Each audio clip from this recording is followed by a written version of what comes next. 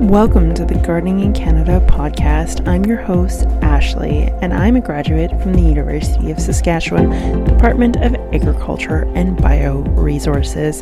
That means, you guessed it, we apply all that science to gardening and just overall plant care, and that includes indoor plants. The best part about this podcast is that because it's based in science, it's not just for Canadians.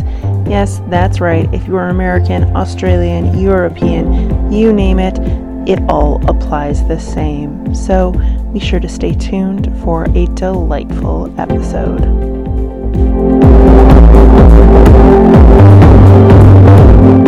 Hello plant people, how are you guys doing today? It is your host here, Ashley, and I'm super excited for today's episode. We are talking all about Victory Gardens, but from a Canadian perspective. So Victory Gardens started becoming incredibly popular during the COVID era, and most of it was coming from our neighbors next door, the USA. And while Victory Gardens were in the United States, they were also important in Canada. Arguably, the Canadian Victory Garden in World War II kind of shaped the world as we know it here in Canada. Yes, that's right. Gardeners had a major influence. Yes, that's right. Your average Canadian gardener around middle of World War II was the ultimate badass. They were considered heavily patriotic.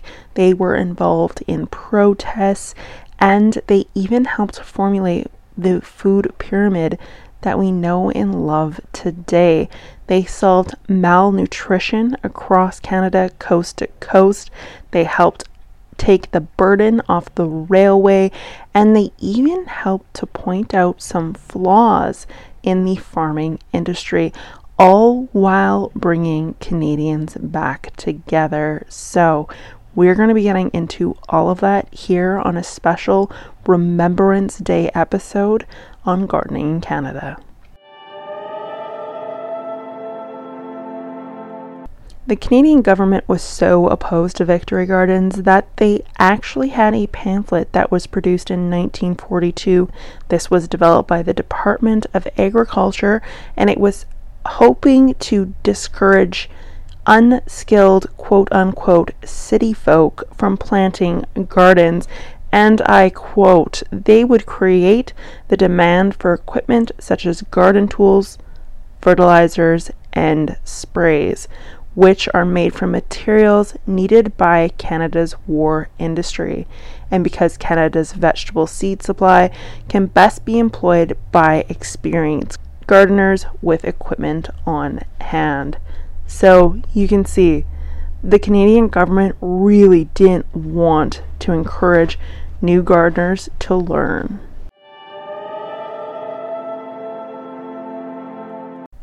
My grandma actually was an avid gardener and always has been an avid gardener.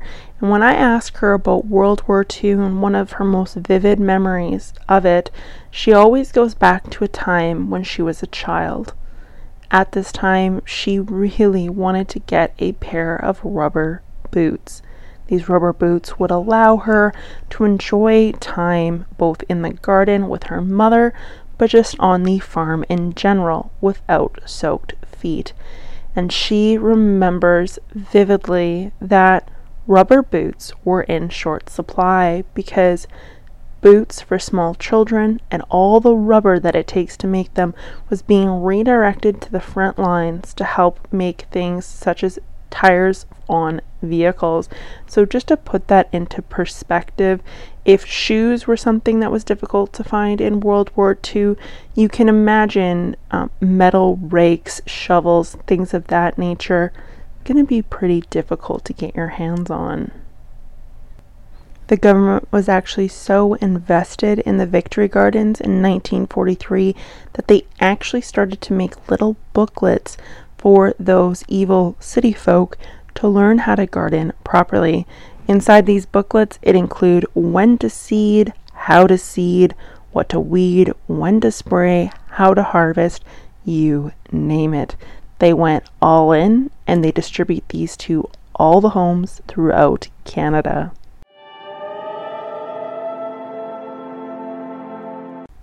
So I actually have some statistics that were pulled out of this whole Victory Garden era, and some of it's very interesting. So your average citizen used the Victory Garden as a way to show support for those troops overseas.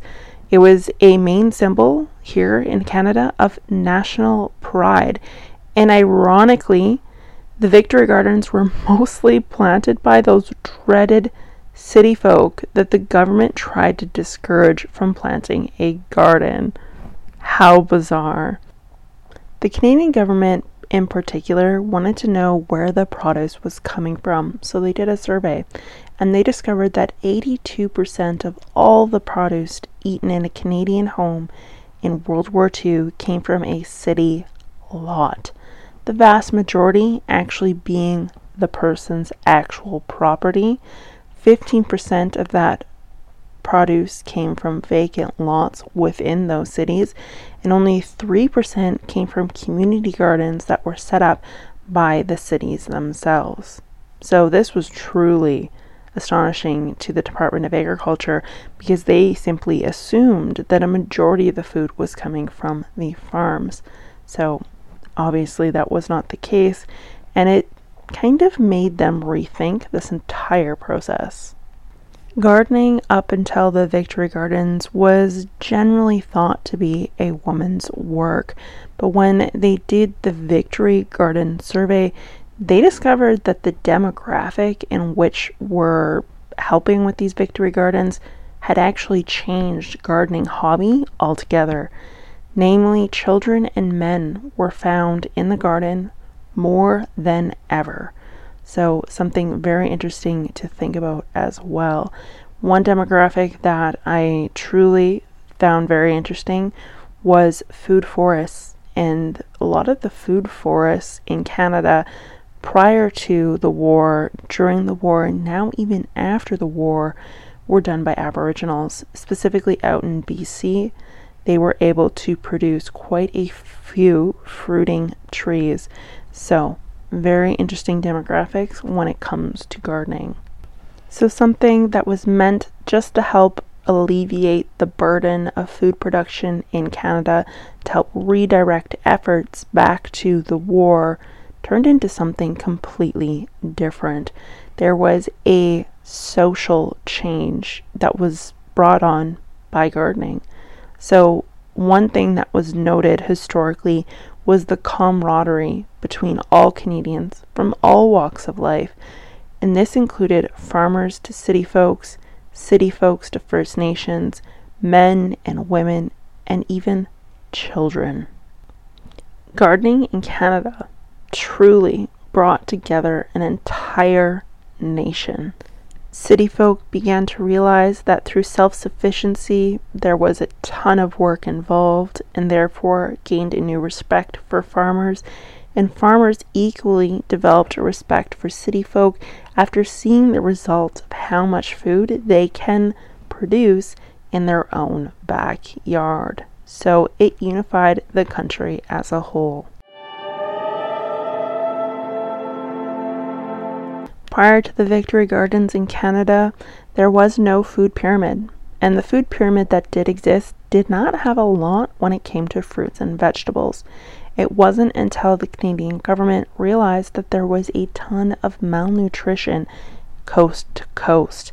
This means as Canadians were trying to recruit military personnel, many of them were actually denied their applications on the basis of malnutrition. Once the Victory Gardens were put in place, the Canadian government began to realize that this access to free fruits and vegetables resulted in a healthier society, and therefore the food pyramid that we see today, the one we know and love, is completely based off of Canadian gardeners and kind of the effectiveness of growing food at home. There was also a change in the thought process of working out. So these gardeners, because they are in the garden, basically working out in a sense, the Canadian government began to realize that the rates of diabetes, overweight, just even mental health began to dip. And it all went back to the Victory Gardens. The doctors realized that these Canadians that were weeding, seeding, raking, you name it, were staying active, and it was doing a lot for not only their mental health, but also their physical health too. So there you have it, folks, the story of Victory Gardens in Canada.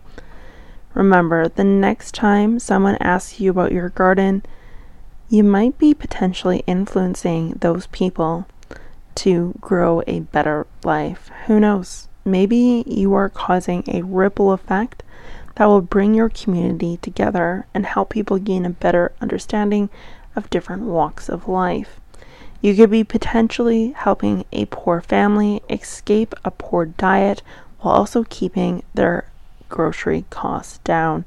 And most of all, you're technically being patriotic. I find it interesting that the concept of Victory Gardens saw a resurgence during COVID. Now, while this wasn't done for the purpose of patriotism, it was done for the purpose of food security. In the time of need, we always tend to go back to how do we take care of ourselves and the people around us. And so I just want you to remember that when you put that zucchini on someone's front doorstep, or when you put that zucchini on 25 different people's doorstep, you're helping support the true essence of gardening and what it means to garden in a Canadian society.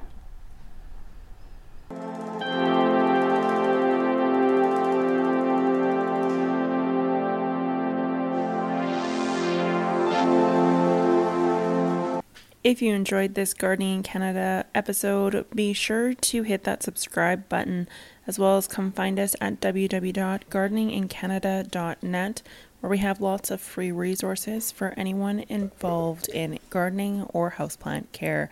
Also, you can find us with more information on YouTube, Facebook, TikTok, and Instagram, all under Gardening in Canada. I will talk to you guys next time. Stay safe, stay healthy, and garden on. Prescription products require completion of an online medication consultation with an independent healthcare provider through the LifeMD platform and are only available if prescribed. Subscription required. Individual results may vary. Additional restrictions apply at lifemd.com. Read all warnings before using GLP-1s. Side effects may include a risk of thyroid C-cell tumors. Do not use GLP-1s if you or your family have a history of thyroid cancer.